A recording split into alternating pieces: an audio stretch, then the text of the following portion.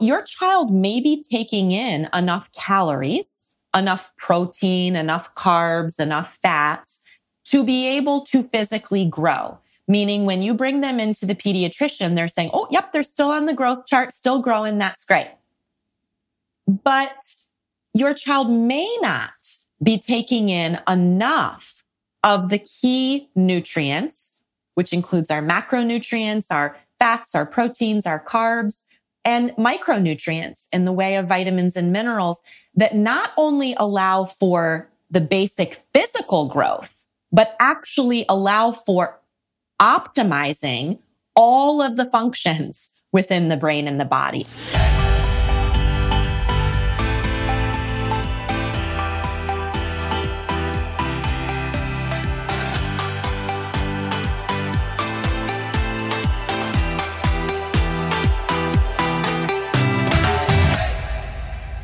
Hey there, my friend. This is Dr. Anthony Balduzzi, and I want to welcome you back to another episode here on the Fit Father Project and the Fit Mother Project podcast. Today, I am joined by a special guest, Dr. Nicole Beurkens, who is a leading holistic child psychologist with advanced degrees in nutrition, psychology, and education. And today's episode is basically all about how we can raise healthier kids that flourish physically, mentally, emotionally, and spiritually. And Dr. Nicole is an expert in this. In fact, she's had a 25-year career providing parents with research-based strategies that get to the root of children's attention, anxiety, mood, and behavior challenges so they can reach their highest potential. She's a mother herself of 4 kids, and she is a multidisciplinary researcher, and she runs the treatment clinic in Grand Rapids, Michigan. And this is probably one of my personal favorite guest experts we've had on in a while, because Dr. Nicole basically just drops valuable gold, if you will, bombs, nuggets of information about how we can help our kids eat healthier. And we really dive into the connection between the foods that we feed our kids and ultimately their kind of behaviors and how will they flourish. And she cites some crazy stats. I think one of them is like today's kids have 63% of their calories from ultra refined foods.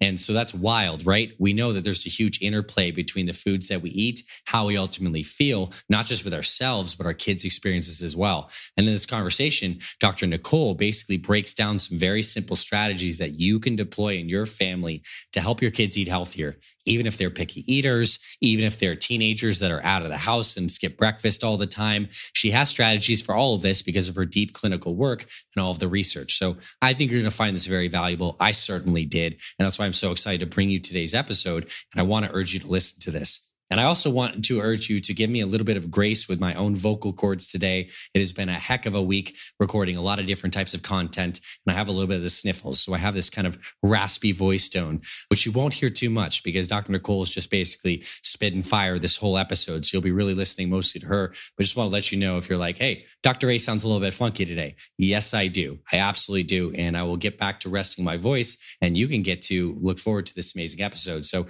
tune in right now, and I'll see you in the episode, my friend. All right, Dr. Nicole, thanks so much for being here today. I'm really excited for our conversation. Great to be here. Thanks for having me. So this is going to be a fun one because I think our audience here at Fit Father Project and Fit Mother Project is like the perfect audience for you to be sharing so much value with, because you have such a broad swath of expertise, both as a holistic child psychologist, but also as a nutritionist and scientific advisor. So in this conversation, I want to cover a wide landscape of stuff, like how can parents help their kids eat healthier? How can we help our kids work through anxiety and develop and flourish? And also what it's like to be the parent on the other side, trying to help and support. We're going to cover a ton of stuff. But before we get into that, I would love for you to share a little bit about you, about how you got started into this work, maybe a little bit about your family, and just so everyone knows how amazing you are and you can connect with our audience a little bit.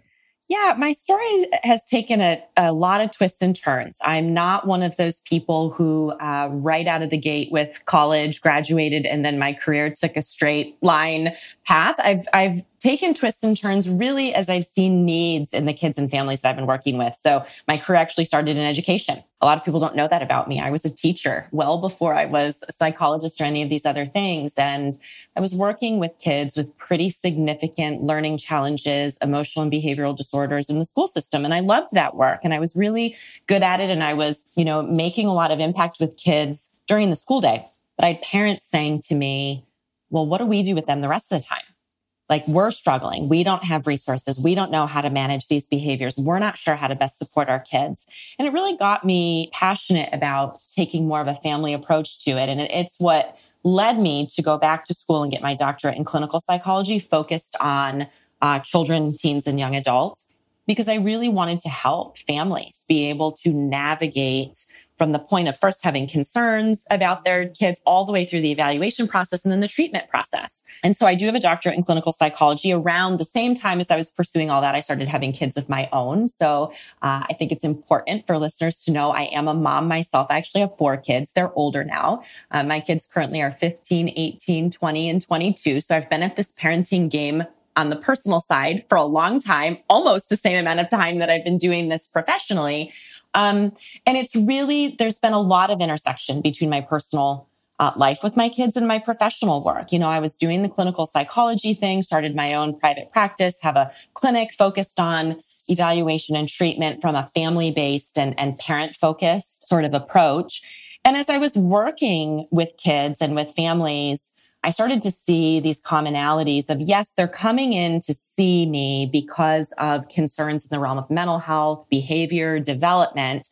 But there were all of these patterns of these kids having a lot of the same physiological and medical histories.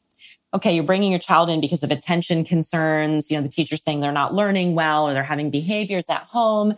But also you're telling me that your child has a history of chronic ear infections, lots of antibiotic use. So your child's been constipated their whole life. Your child doesn't sleep, or all of these histories of physiological things. And I started realizing that, I don't think this is a coincidence.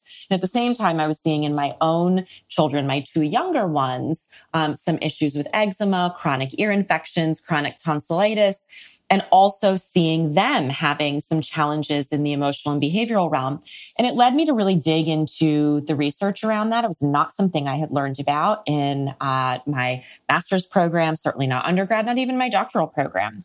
And I was really surprised to find a pretty significant body of research literature around the connection between physical health and mental health for kids and adults, particularly issues around nutrition and food, sleep, physical activity, those kinds of things. And that really led me to become passionate about taking what I call a more holistic approach to working with children and their needs and working with families, and recognizing that what's going on in the brain and behaviorally for your child is completely connected to what's going on in the realm of physical health and health in the family system. I went back and got a master's of science in nutrition and integrative health just because I wanted to understand more of the detailed biochemistry and all of those pieces from the nutrition and lifestyle angle. And that's really what I bring to my work today, is all of those pieces of my winding history and various degrees and, research and my own personal experience with that as a parent. It's easy to be a professional who tells parents, well, here are the 16 things you need to do and you need to change to help your child. It's another thing to actually try to do them. And so I bring that personal piece of, I know what it's like to be in the trenches with kids. I know what it's like to try to change the diet for your family. I know what it's like to deal with the very real challenges of managing screen time and school and all of these pieces with kids. And so that's what I bring to my work, both clinically. I don't see too many patients anymore, although do still carry a caseload of some patients myself. But most of my time is spent doing education of professionals in the fields of medicine and mental health and the realm of education. And then working, with parents, doing teaching of parents, doing writing, all of those pieces, so that every parent is empowered around understanding the things that are really going on when their kids are struggling and what changes are going to be helpful. So we can delve into all that, but that's sort of my path of what's brought me to this point. Yeah, it's a beautiful background. And do you believe, first off, that this will be the future of how psychologists are approaching their work from this holistic angle and even bringing in nutrition? I certainly hope so. And even beyond hope, it's where the field needs to go. We're seeing mental health and even medicine more broadly. The fact that we even categorize it as like the fields of medicine and mental health is ridiculous. It's as if the brain and the body aren't connected, which we just know is dumb, but that's still how we talk about it. But both fields more broadly are slowly moving in this direction of recognizing that the very isolated and rigid diagnostic way that we've approached symptoms and health problems, both mentally and physically for people, isn't getting us where we need to be. And we know that because the rates of people, children and adults with chronic mental illness, chronic physical illness continues to rise, despite the fact that more people have access to healthcare and mental health services than ever before. So that tells us that something in how we're approaching this isn't really getting to the root of what's going on. And it requires us to look beyond what's been the mainstay of mental health practice, at least in this country and broadly around the world for many years now, which is get some cognitive behavior therapy, get some kind of, counseling therapy on board, and then take some medication. That's been the mainstay of mental health treatment for children and adults. And what we're seeing is more and more research evidence and just anecdotal evidence in people's lives every day that those two things alone are not hitting the mark and helping most people to improve and live healthy, happy, functional lives.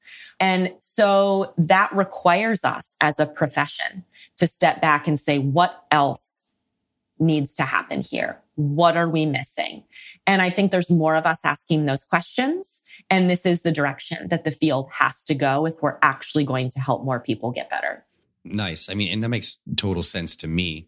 Now, from the perspective of a parent who's listening to this and has the sense that their kid could be a little more optimized, they could be having better nutrition, better sleep habits.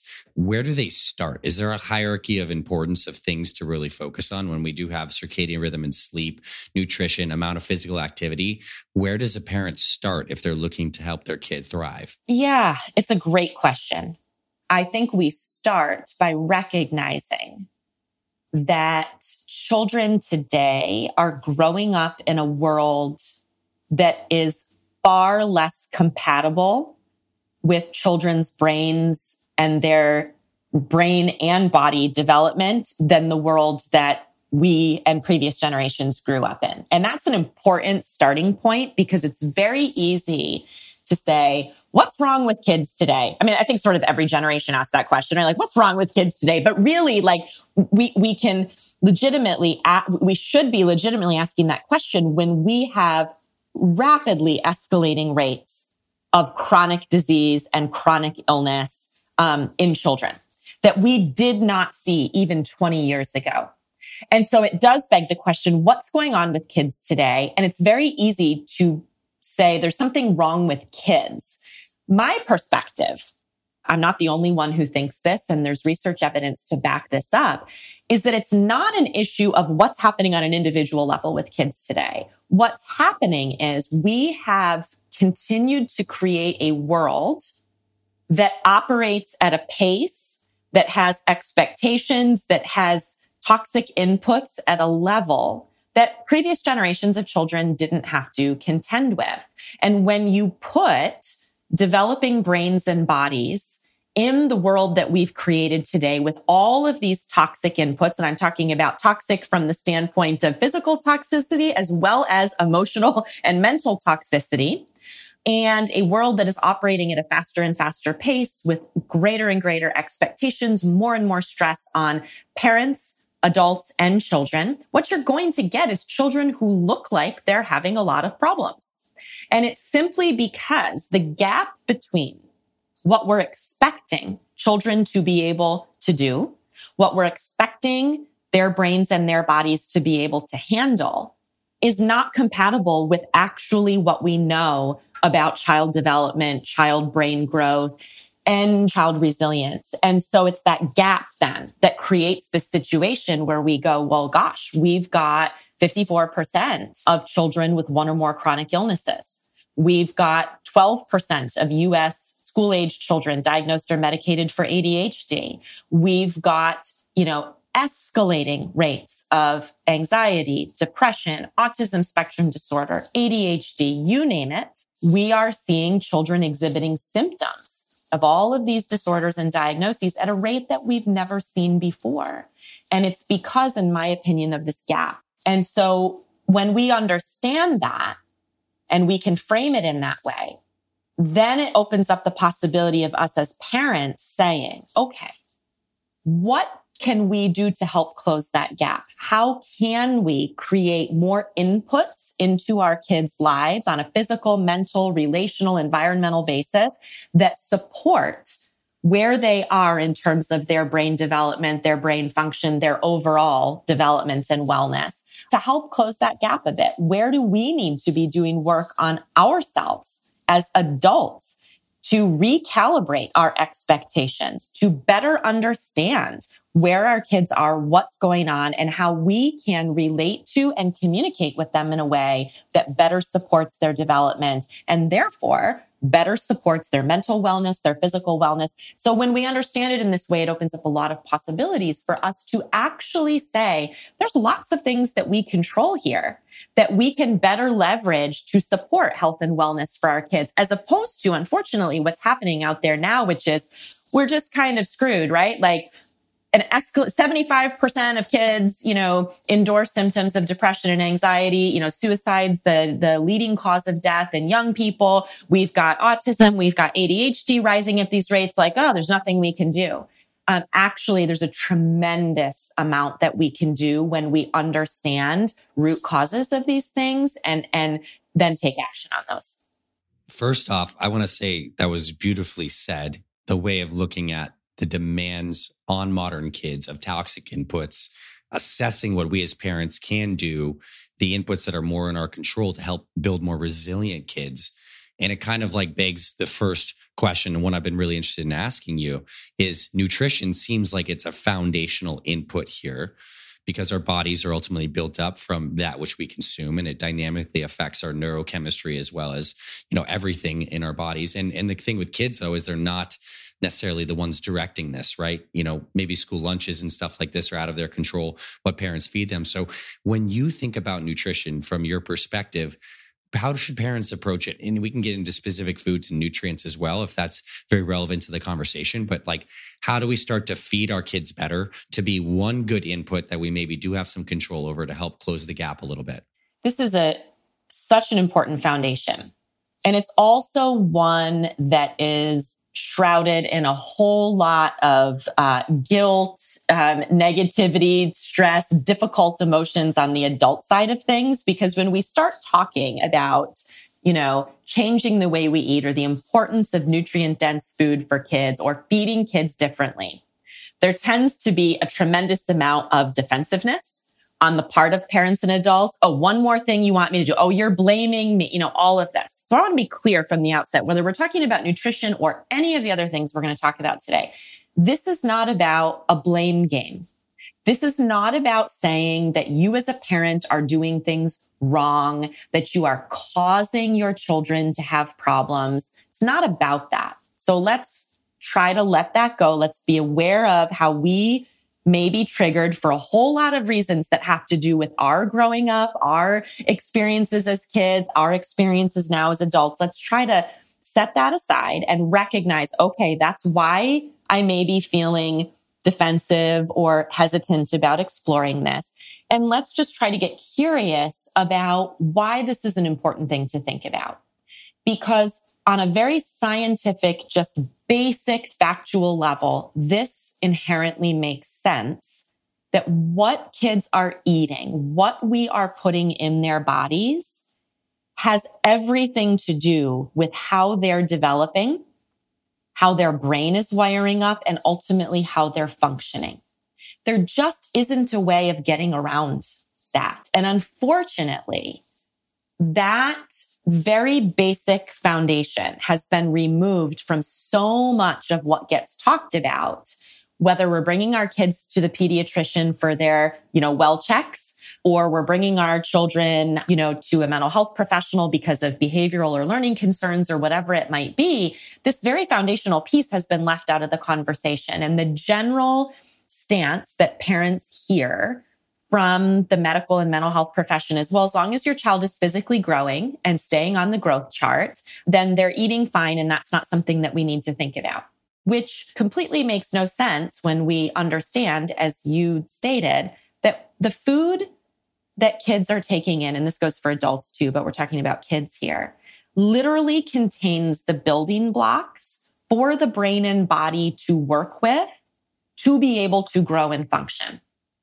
And so your child may be taking in enough calories, enough protein, enough carbs, enough fats to be able to physically grow. Meaning when you bring them into the pediatrician, they're saying, oh, yep, they're still on the growth chart, still growing. That's great.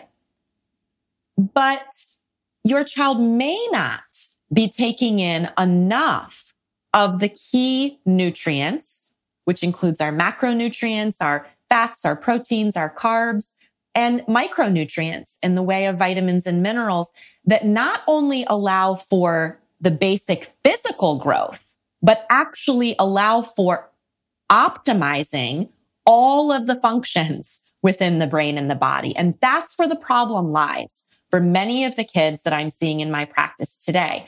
They're taking in food that's allowing them to physically grow. However, they're not taking in what they need for their brain to be able to form and utilize the neurotransmitters that allow for regulated mood and anxiety, that allow them to think clearly and focus, that allow them to sleep properly. They're not taking in enough of the nutrients that are needed to allow the body's processes to run well. So they're not detoxing well, or they're having they're having hormone related issues or whatever it might be. So there's a difference between feeding our kids in a way that just allows them to physically grow and feeding them in a way that actually allows their brain and body to grow and function as they're intended to. And that's where we have the gap right now. And so what you need to understand about that is, a recent study came out and the data was gathered before COVID. I believe the data in this was a large scale study in the US. I think it was collected in 2018, but the study was just recently published. So this was pre-COVID.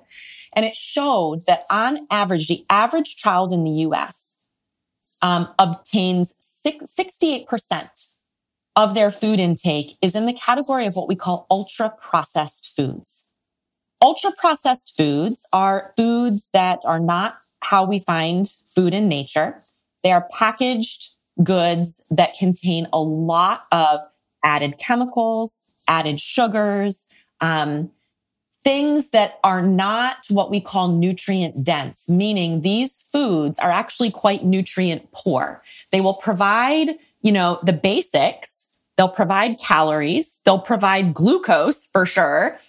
They provide simple carbs, but they're not nutrient dense from the standpoint of providing the wide range of macro and micronutrients that bodies need. So when we think about, okay, on average, 68% of a child's diet is ultra processed foods, and we understand that nutrients provide the literal building blocks for a child's brain and body to grow and function properly, you see right there that we have a problem, because the majority of most kids' diets do not contain the information and the building blocks that are needed.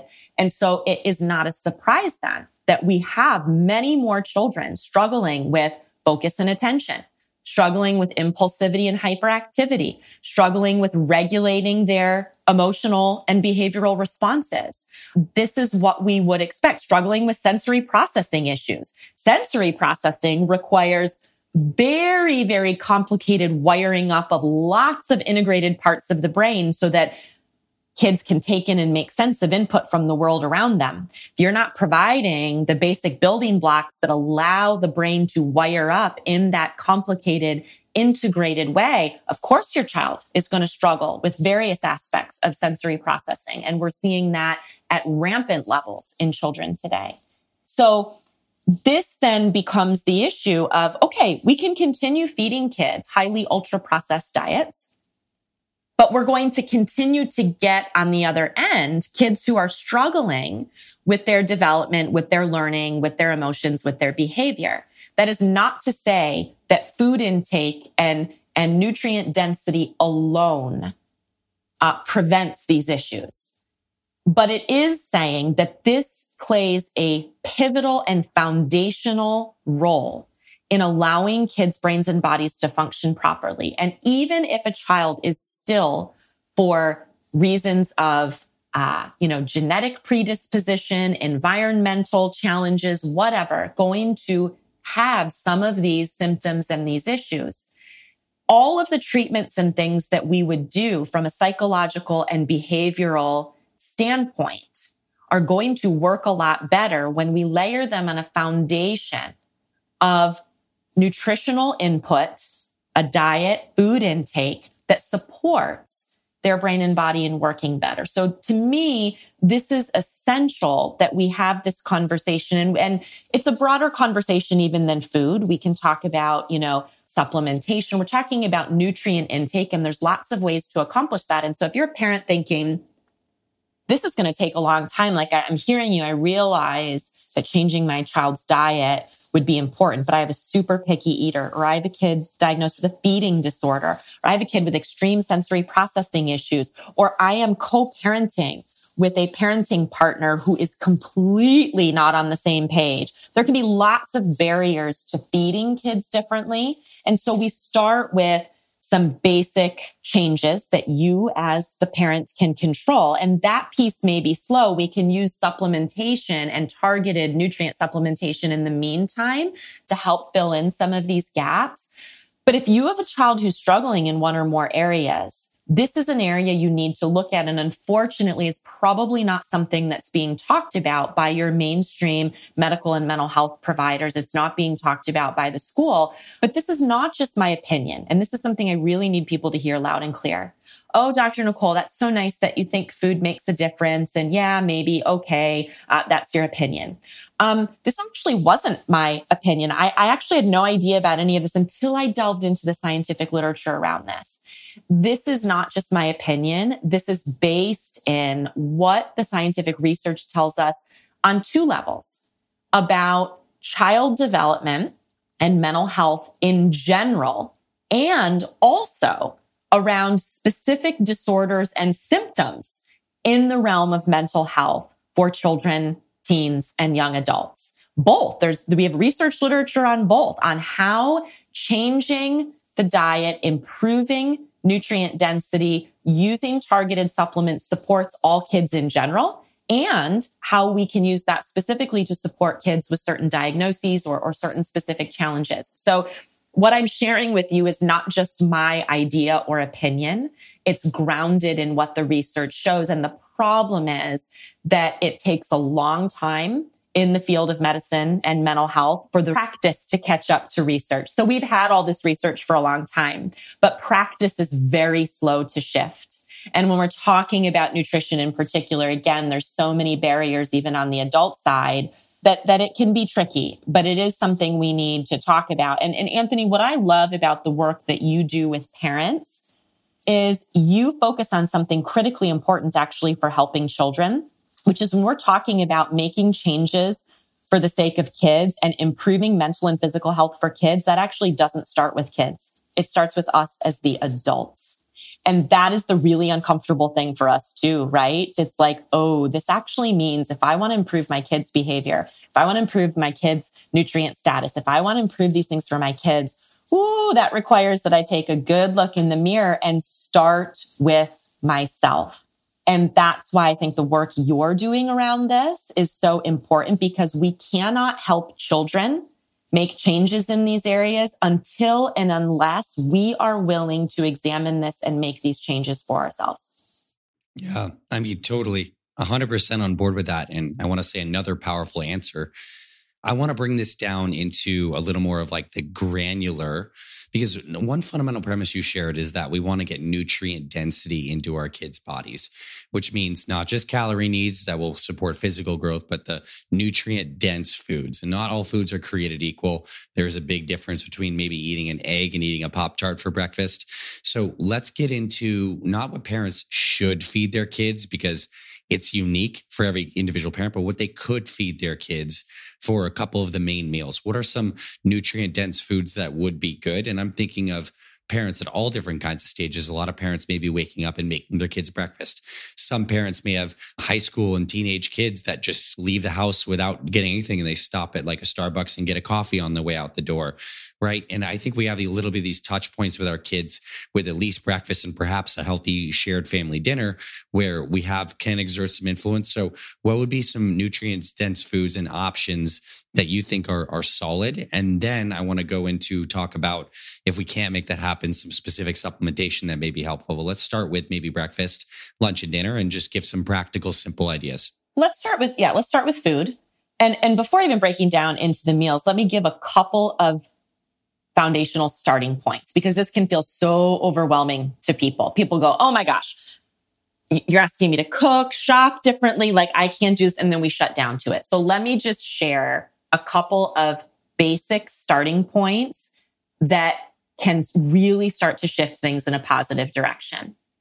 And the one, and this applies to every meal, every snack, everything in your home, is to make the shift towards water as the primary beverage that is consumed in your home. Now, you may say, that sounds like the stupidest thing I've ever heard. That's too simple to do anything. And this is part of it too. We think this has to be complex. Let me tell you why shifting to water is so important.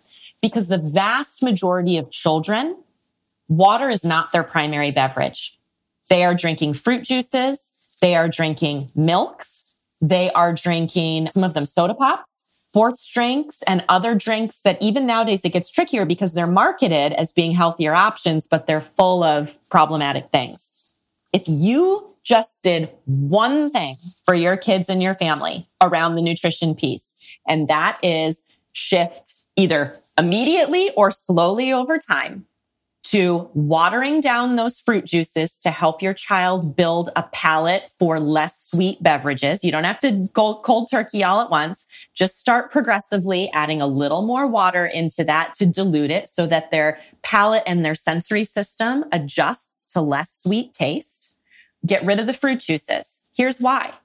It's sugar. The fact that it says fruit can be deceiving, but from the standpoint of what actually fuels the brain and the body long-term in nutrient density, we don't want that in there. It's adding a lot of sugar and not a lot of other benefit for your child. So water the juices down and slowly phase them out.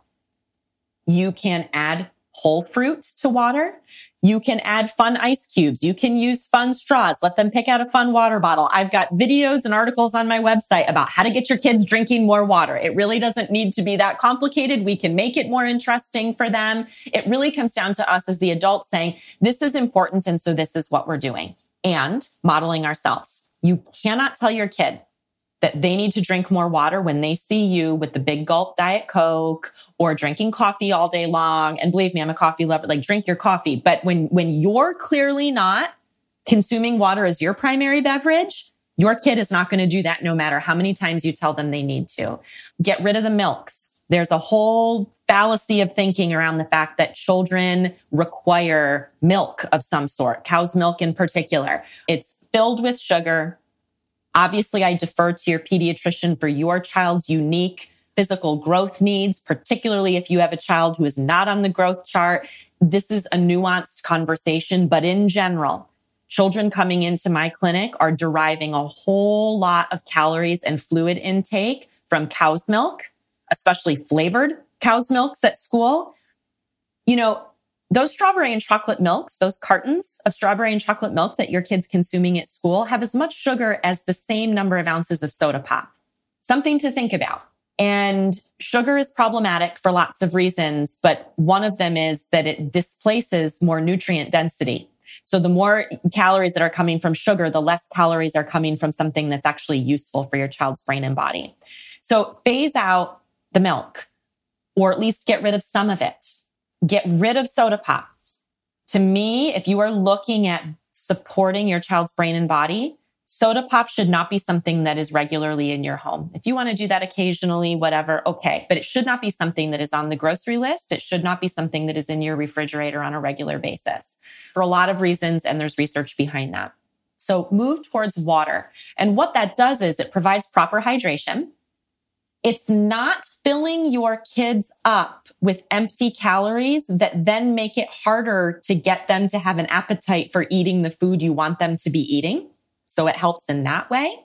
And it reduces the amount of added sugars in the diet. So that's one of the foundational things to do. And the other piece with sugar that is foundational is to start being aware of and reducing the amount of added sugar in your child's diet. You can find that on the labels. Now, if a food doesn't have a label, then it's a whole food and you don't need to worry about added sugars. Strawberries, apples, all of those things have natural sugar. Not worried about those things. Feed your kids those things. But if it's a product with a label, it's required to show total amount of sugar and the total amount of added sugar. That's what the research shows us we really want to start scaling back on.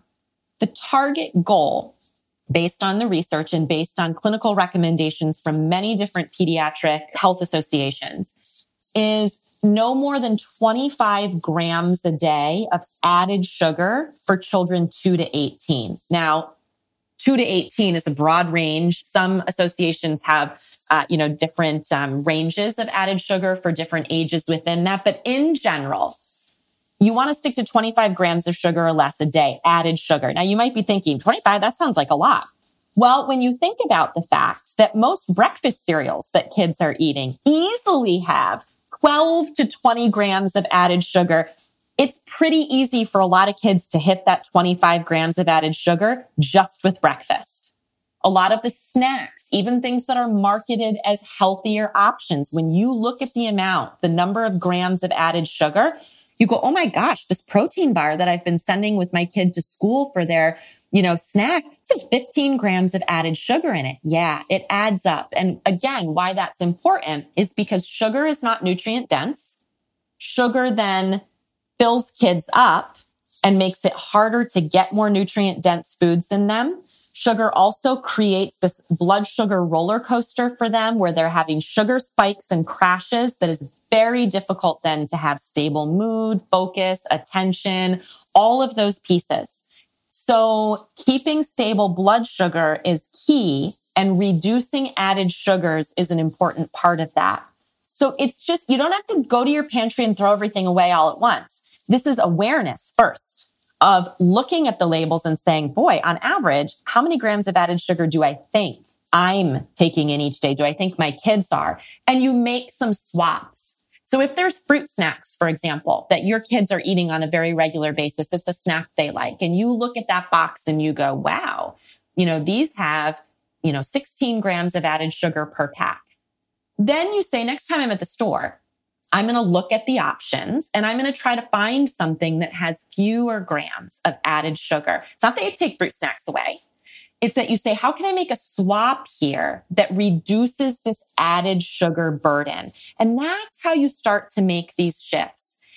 So I focus on swaps first. And then the piece that you want to add in more of is making fruits and vegetables more central and accessible to your kids. Snacks are a good place to do this. I don't want parents in power struggles with their kids at every meal and every snack. You don't need to. You can say, snacks are not something that kids need for growth. So snacks are a good place to experiment with some things. And you say the choices are, carrots with peanut butter, or I've got grapes today. Well, I don't want that. I want that. You say, well, that's fine. These are the choices. Again, this is not in the setting of a kid with a clinical feeding disorder, which is a very small percentage of the population. But I just want to be clear about that. But for the vast majority of kids, you start offering more of these things, leave them out on the table or the counter, cut up fruits and vegetables, have them in the fridge, make them accessible. Let kids see you reaching for those things throughout the day. And that's how you start to push in some of those more nutrient dense things. And the reason I focus on fruits and veggies is because the data is so clear that the vast majority of children, at least in the US, have very low intake of fruits and vegetables. And that's problematic for all kinds of reasons. But when we're talking about getting nutrients in them, fruits and vegetables are an important piece of that. So those are the foundations. So then if you think about how do I take that into the setting of meals, you think, well, on a very basic level, I'm just going to serve water as the beverage with meals. That's where I'm going to start. I didn't even try changing the food initially. Or I'm going to start, if I feel like I can't, for whatever reason, stop with Pop-Tarts right away, I'm going to serve a side of fruit with that. Or I'm going to pair that with some protein and say, I made some scrambled eggs for myself. I put a few on your plate, to have with your Pop-Tart. You can start pushing some of these things in. You can start having a fruit and a vegetable at each meal, regardless of whether your kids initially are eating them or not. You start making it part of the food landscape of what meals look like in your home. And when you start exposing kids to these things more, that's the biggest component of them getting more comfortable and eventually starting to explore and eat those things. When you're thinking about meals, you think about how can I reduce the sugar burden here? So can I, for example, make the mashed potatoes from scratch, which just involves boiling the potatoes, maybe adding some butter and whatever kind of milk or liquid you're going to do, instead of using the boxed version or the version that I bought from the deli, which when I look at the ingredient panel actually has a lot of added sugars and other chemicals. What you make at home with those mashed potatoes is going to be a more nutrient dense option. Can I find chicken tenders for my kid to take in their lunchbox because I know they'll eat those that don't have a lot of added sugar? So when you start with just these three fundamental sort of ideas, making produce more accessible, reducing the amount of added sugars, and shifting to water as the beverage, you start looking at how can I work those three pieces into the meals that I'm serving. And that, I think, is a good way to do it, as opposed to thinking about, well, now I need a bunch of recipes for lunch and what am I going to serve? It's like, let me look at how I normally do things and just start to keep these three things in mind as I move through the day with meal planning and meal prep. Does that make sense? Totally makes sense. And it was really cool how you approached that answer, because that's like the process of actually implementing this change. And it's small stuff. It's not taking away, it's swaps and substitutions. And I will say this, Dr. Nicole, for everyone listening to this, they're very likely in our Fit Father or Fit Mother programs. So they're very privy to these principles. Now, I also do want to give people a little bit of an ideal to strive for. And I'll interject some of my thoughts too on like what an ideal breakfast may be. And I'm going to say it's probably similar to the stuff that our Fit Fathers and Fit Mothers are eating. So this might be like eggs and some fruit. This could be like overnight oatmeal with a bunch of nuts, seeds, hemp seeds, good stuff in there. And maybe even if you have kids that are a little older and like these things, like a made from scratch protein smoothie that has like, good fruits and other things in there with some protein powder. But like kids can eat these things too. Is that correct in saying that? Absolutely. Protein is what you want to prioritize in the morning for children. The data is clear about this. It sets, especially if you have children struggling with mood, anxiety, attention kinds of issues.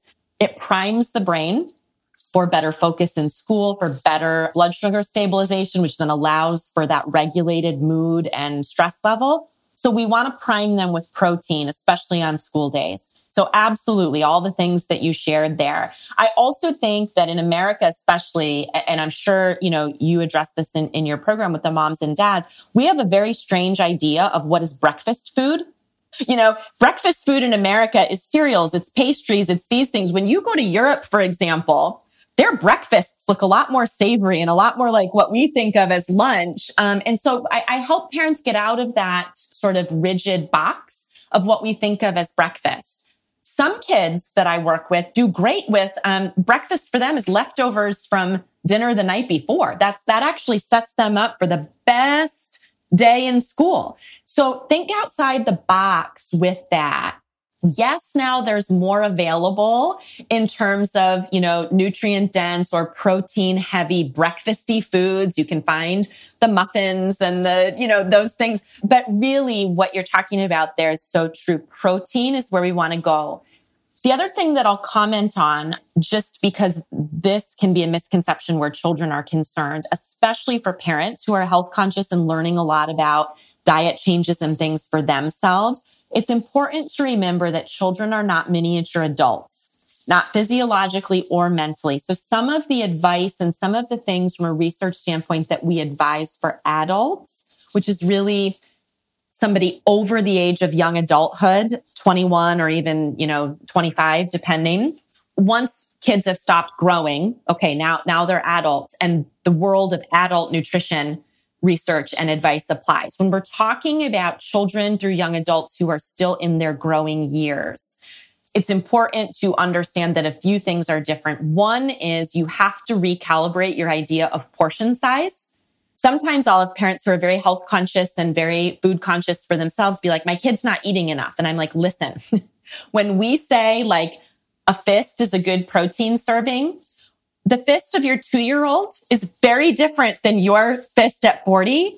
You have to bear that in mind. So if you're getting into power struggles and things over my kid's not eating enough, or you need to be eating more of this, back up and realize that kids' bodies, their stomachs, their digestive system is smaller. They have lower requirements. So just bear that in mind. If they're not eating the same amount that you are eating, or taking in the same amount of protein or whatever, that's actually okay. So just to relax about that. The other thing is when we talk about research-based dietary approaches for adults, it's pretty clear for most people that we do want to minimize the role of carbs and sugars, or we want to not make carbs the priority. For children, they do need carbs. They need carbs to grow. And so where I see, again, some people very focused on the health and wellness world and all of that, making a mistake is, I've got my whole family on a ketogenic diet, or we're doing a low carb paleo focus. Okay, that may be real appropriate and helpful for you as an adult. That is going to quickly become problematic for a child.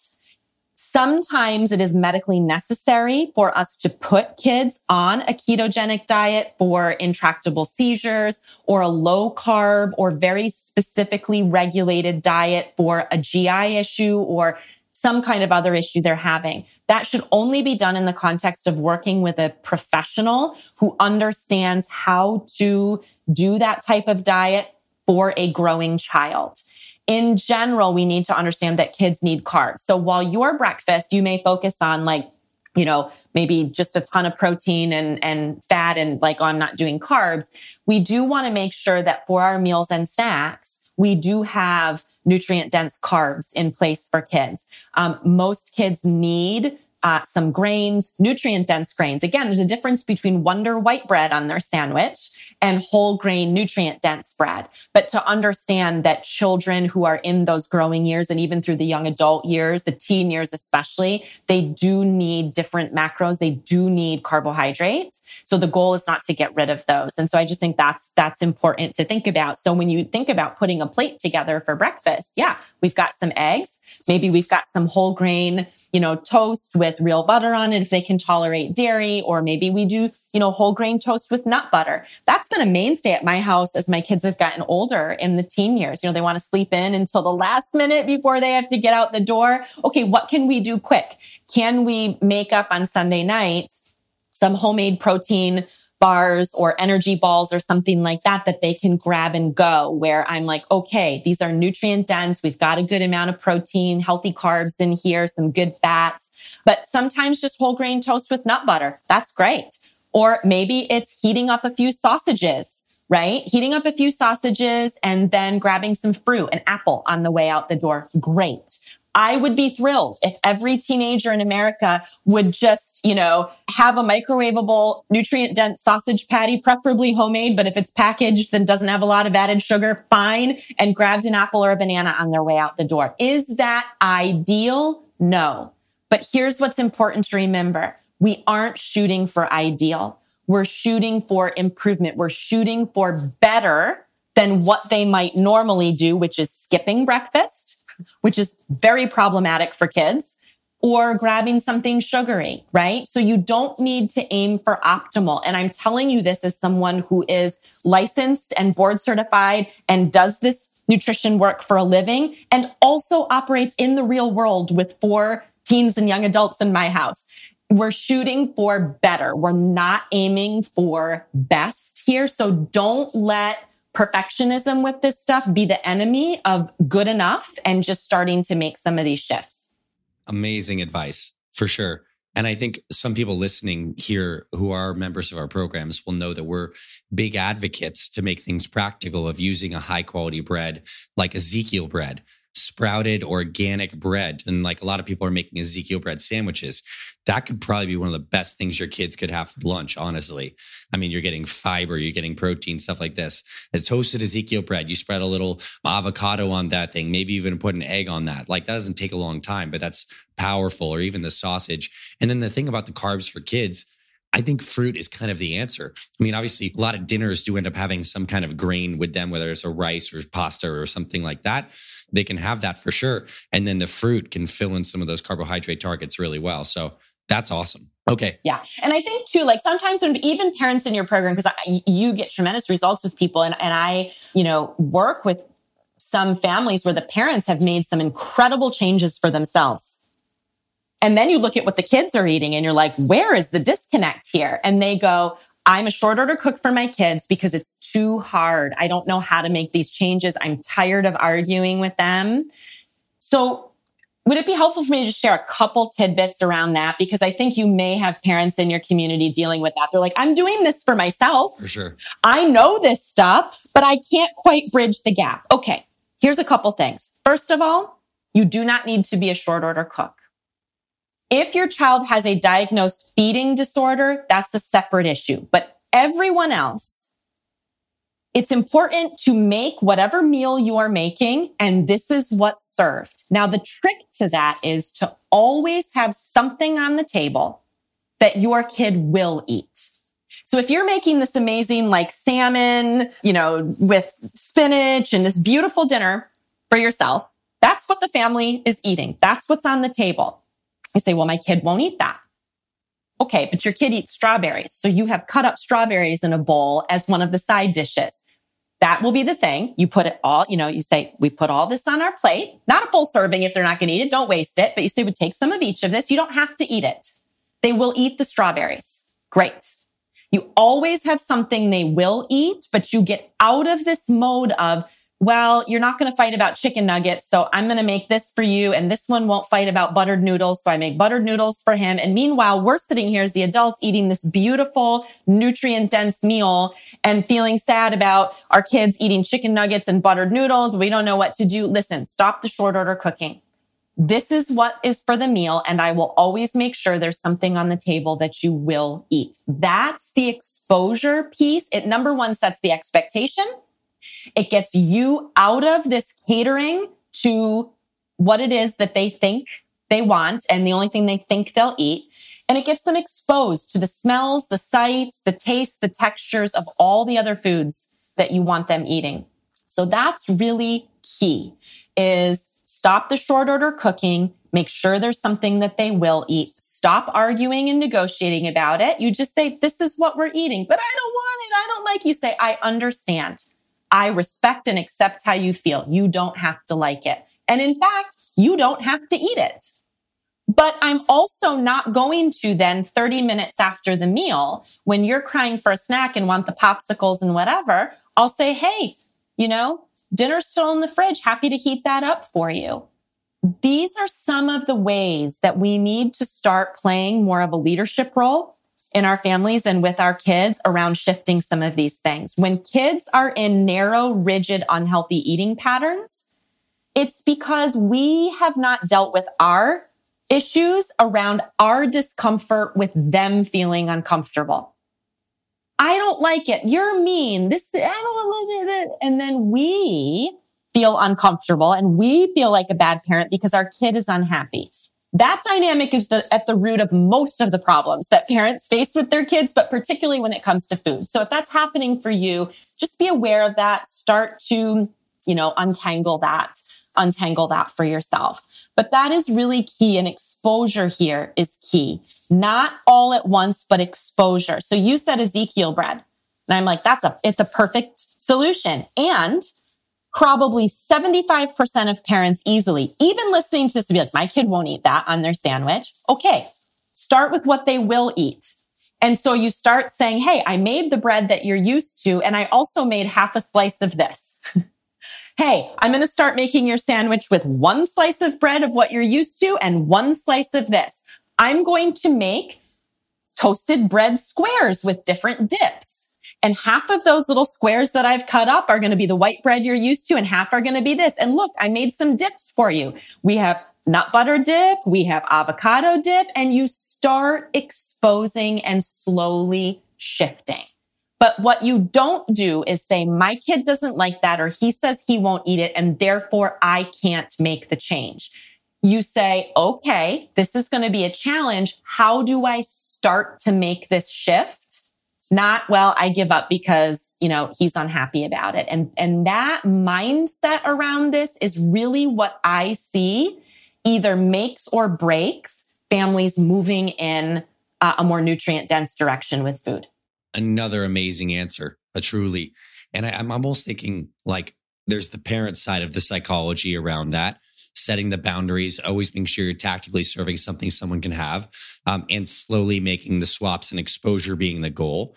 And then I think there's also the kids having a growth or fixed mindset around food. I think a lot of kids think they don't like things, but they actually would if they were to try it and it was prepared in a certain way. So that's the dance we have here. And I think your tips have been amazing. I want to talk a little bit about some of the supplementation and key nutrients. Like when it comes to mind for me, if I were to guess a couple, you definitely want your kids to have a quality vitamin D3 status, which is a combination of sunshine and perhaps supplementation in certain instances. I'm also thinking for young kids, get them some choline or something to help the neurotransmitter growth. What are some key nutrients that parents can do, or even just general supplements that you think are nice fail-safes and catch-alls to help with the micronutrient needs? Because we're not always necessarily getting these from food. We do the best we can. Yeah, it's an important conversation because even under the best of circumstances with the most nutrient-dense diet, even with food you're growing yourself, soils are depleted. We just know food today is not as nutrient-dense as it was. So when we look at what the research shows about kids and what nutrients are supportive to them, there's a few things that I encourage for all children if we're interested in just supporting and optimizing their growth and development. A good quality multivitamin, it is sort of a fail safe. Now, there's lots of debate out there around, do we really need multis or not? Here's the thing. When we're looking at kids, we don't want to overload them with supplements because they'll develop real power struggle, a lot of them around that. And we're looking to fill in the gaps. Now, when I say good quality multivitamin, I'm not talking about the Flintstone vitamin you're finding on the shelf at CVS or your grocery store. That is not a quality multivitamin. Please don't give those to your kids. That's like a sugar pill, actually. But a good quality multivitamin covers at least your basic recommended daily allowances of micronutrients. This is particularly important if you have a picky eater, if you have a child with a feeding disorder where their intake is quite limited, or just your child's not eating a great diet. This at least fills in and provides a base foundation. So you're looking at products that do not have very much added sugar. Be wary of the gummies. A lot of those have a lot of added sugar, but you're just covering your bases. Beyond that, vitamin D is a big one. The data bears this out. If you live in a sunny environment where most of the year your child can get good sun exposure and they are outside taking advantage of it, then you may not need to supplement with vitamin D. When you live in a part of the country where I do, in Grand Rapids, Michigan, where we're gray at least 6 months out of the year, supplementation is important. And that supplementation can vary from, 400 units for babies and toddlers up to a couple thousand units, depending on your child's, blood work and their status as they get older. If your child has mental health challenges, developmental challenges, checking that status is really important because the data is clear around the connection between vitamin D3 status and many mental health and behavioral symptoms in kids. So that's an important one. Omega-3 fatty acid. This is probably the one where we have the most data on brain development in children and where kids are not getting enough by and large. Most children have very high omega-6 status because omega-6 fats tend to be what's in a lot of the processed foods they're eating. But omega-3 fats, particularly DHA for developing children, is critical for brain development. It's literally the fat that is necessary for brain cells. and for the myelination of nerves, for allowing proper wiring up of the brain and proper neurotransmitter utilization and function within the brain. So we've got clear studies on how depleted levels of omega-3 fatty acids, particularly DHA, lead to very significant brain problems for kids. Again, we can use supplements for this in infants all the way up through young adults. I think omega-3s make sense for kids in general. I think therapeutic high doses of omega-3 make a lot of sense for kids diagnosed with any type of neurodevelopmental or mental health condition. The data is clear about that. And then the other one that I think about is magnesium, because most adults and children have suboptimal levels of magnesium. And magnesium plays a role in so many brain and body processes, and especially in a world where stress and anxiety are at an all-time high for kids and adults. Magnesium becomes an important thing to look at. There's different forms of that depending on what the needs are, but I do think that's one to look at. So those are sort of my general, zinc is important. You mentioned choline, phytonutrients. There's so many things that are important, but if we're talking about just the basics, the other thing that I will spotlight here, which is not something that you want to be supplementing for your child without getting lab work, but it does warrant spotlighting iron status for your child. Iron status is one of the most underappreciated, underleveraged things that we can look at for kids who are struggling in the realm of mental and behavioral health and learning any type of neurodevelopmental or mental health issue. The research is so clear about this, and yet almost never do I have a kid or teen present to my clinic with a history of symptoms where someone has even checked their iron status. Kids with even suboptimal iron status, they don't even have to be anemic, just suboptimal iron status creates major problems for brain development, for learning, for behavioral regulation, for sleep. So if your kid is struggling with any type of symptom, ask your child's primary care physician to run an iron panel, not just the little finger stick they do in the office, but an iron panel to look at serum ferritin, to look at iron saturation, to look at their broad iron level. This is really important because it's such low-hanging fruit. Mm-hmm. I can't tell you the number of kids I see who present with symptoms of ADHD. That's why they're coming into the clinic.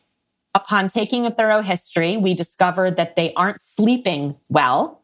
And when we dig into that and run some basic labs, we discovered that they're anemic or have suboptimal levels of iron.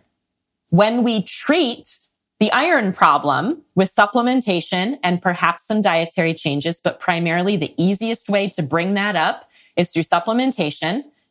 Guess what happens? They start sleeping the way that they're supposed to. And then guess what happens? Their symptoms of ADHD dramatically go down or go away. Not my opinion. We have the studies to back this up. So do not start supplementing your child with iron. If it's in your kid's multi, that's fine. That level's not going to harm them. But do not start supplementing with standalone iron supplements without blood work. But please do know that that is a very basic, low-hanging fruit thing to look at if you're having concerns about your child. That is what they say, a clinical pearl, if you will. So to check the iron status, and maybe while you're doing that as well, get a vitamin D3 serum test for your kid. Like, those are good labs to check on your kids. And awesome. Just amazing across the board. So much insight here. And I'll say this about the kids' multis too. The ones that I see typically have the good RDA meeting of your B's, your C. Oftentimes they have at least half, if not all of your zinc, but they're typically low in magnesium. You don't really find too many multis that are low in mag. So I'm just thinking practically, if you gave a morning multi that tastes good, and maybe they even have gummies that are lower sugar varieties. There's a lot of products out there. And then the evening could be a good time to give them the magnesium supplementation. They also have gummies there too. And look also, I'd say, for a multi that has the omega-3s in them, if you're going to give them one thing, the DHA in there is a possibility. They're really good. Totally. There's powder too. Like, powder options are becoming much more. I mean, here's what's interesting. We have an entire world of adults now that refuse to swallow pills, which is a whole nother conversation. But because of that, manufacturers have gone to more like dissolvable or powder or gummy options. You just want to watch the added sugars and the additives, but those powders can be great options for kids because you can mix them.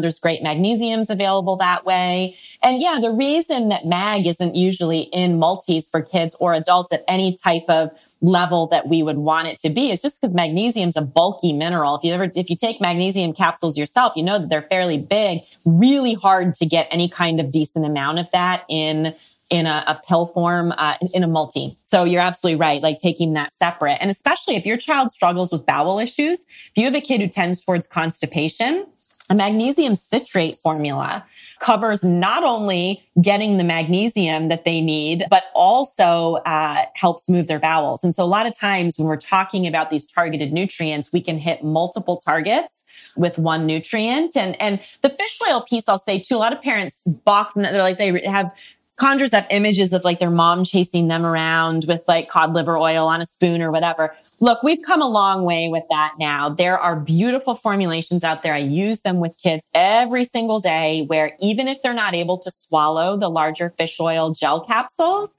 there are a lot of liquid options. There are ways to work on getting this in kids. I've got several articles on my website about how to get more omega-3s in your kids through diet and through supplementation. So just know that it is possible and that the world of nutritional supplements has evolved in a lot of ways since, certainly since I was a kid, 40 plus years ago. So, yeah. Yeah. The options are here for us with a little bit of knowledge and planning. I think you laid out something that was super approachable today. Like everyone can, I'm sure, I definitely see a few optimizations that can be made, a few things to try, the right way to approach it. So thank you first off. This was really cool. And you're also very great at explaining this, which makes it super enjoyable. Cannot believe an hour has already gone by. I know. I'm like, oh my gosh, we didn't even get into screen time or sleep or any of the other things. Sure. But anyway. There's no doubt if you're willing, I would love to have you come back because I had on my notes that I wanted to talk about screen time, anxiety in particular, especially kids in this kind of like post-COVID world, right? There's a lot to be unpacked. But from this conversation, if someone's really interested in learning more, and I recommend they also join your email list and stuff like that, where can people go? Where would you like to direct them that they can learn more and dive even deeper into your work? Sure. Thank you. So my website is drbeurkens.com, DRBEURKENS.com. I've got tons of articles, videos, handouts, all kinds of things that you can access there. That's also where my podcast, The Better Behavior Show, is housed. So if you're interested in all these kinds of topics around kids, that's what my podcast covers. You can also find The Better Behavior Show on your favorite podcast player. And on social, I tend to hang out most on Instagram. That's really where the bulk of my community is. It's at Dr. Nicole Beurkens. I'm also on Facebook, but come hang out with us on Instagram if you're on social. And then my book for parents, which is several years old now, but still very applicable, is called Life Will Get Better. And you can find that wherever books are sold. That's amazing. And we'll have links to all of this as well in the show notes description, whether you're watching this on one of our websites with a blog page or just on like Apple or Spotify or whatever, we'll have links to everything. So Dr. Nicole, thank you so much. This was amazing. And I would like to get a verbal confirmation for you that you'll come back and tell us more like that. You'll come back on the show if you're open to it and talk about some of the other, maybe more like mental, emotional side, behavioral side of this stuff, as well as circadian rhythm. So love that. And thank you so much. Absolutely. You've got my promise. I will come back anytime you want to have me. Happy to have these conversations with you for sure. Thank you. Hey there, my friend. Thank you so much for tuning in to this week's episode of the Fit Mother Project podcast. If you love what you heard, I have a favor to ask you. Please consider taking 60 seconds right now to leave us a rating and review on our podcast. Leaving us a review is super quick. It only takes a minute, and it's so helpful to us as it really boosts this podcast to reach more people who need this information and this message. If you're listening on Apple Podcast, you can leave us a star rating and review. If you're watching on YouTube, you can hit the like button and leave us a comment. Overall, I truly appreciate you being with us here on the podcast. On behalf of me and my entire Fit Mother Project team, we truly feel honored and grateful to support you and your family on your journey to fantastic health. I thank you for your support of this podcast and of this mission.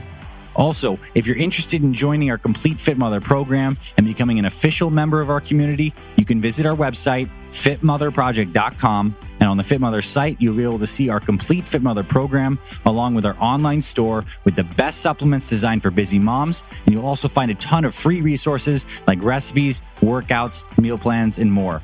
God bless you and your family. This is Dr. Anthony Balduzzi signing off. I'll catch you on the next episodes of the Fit Mother Project podcast.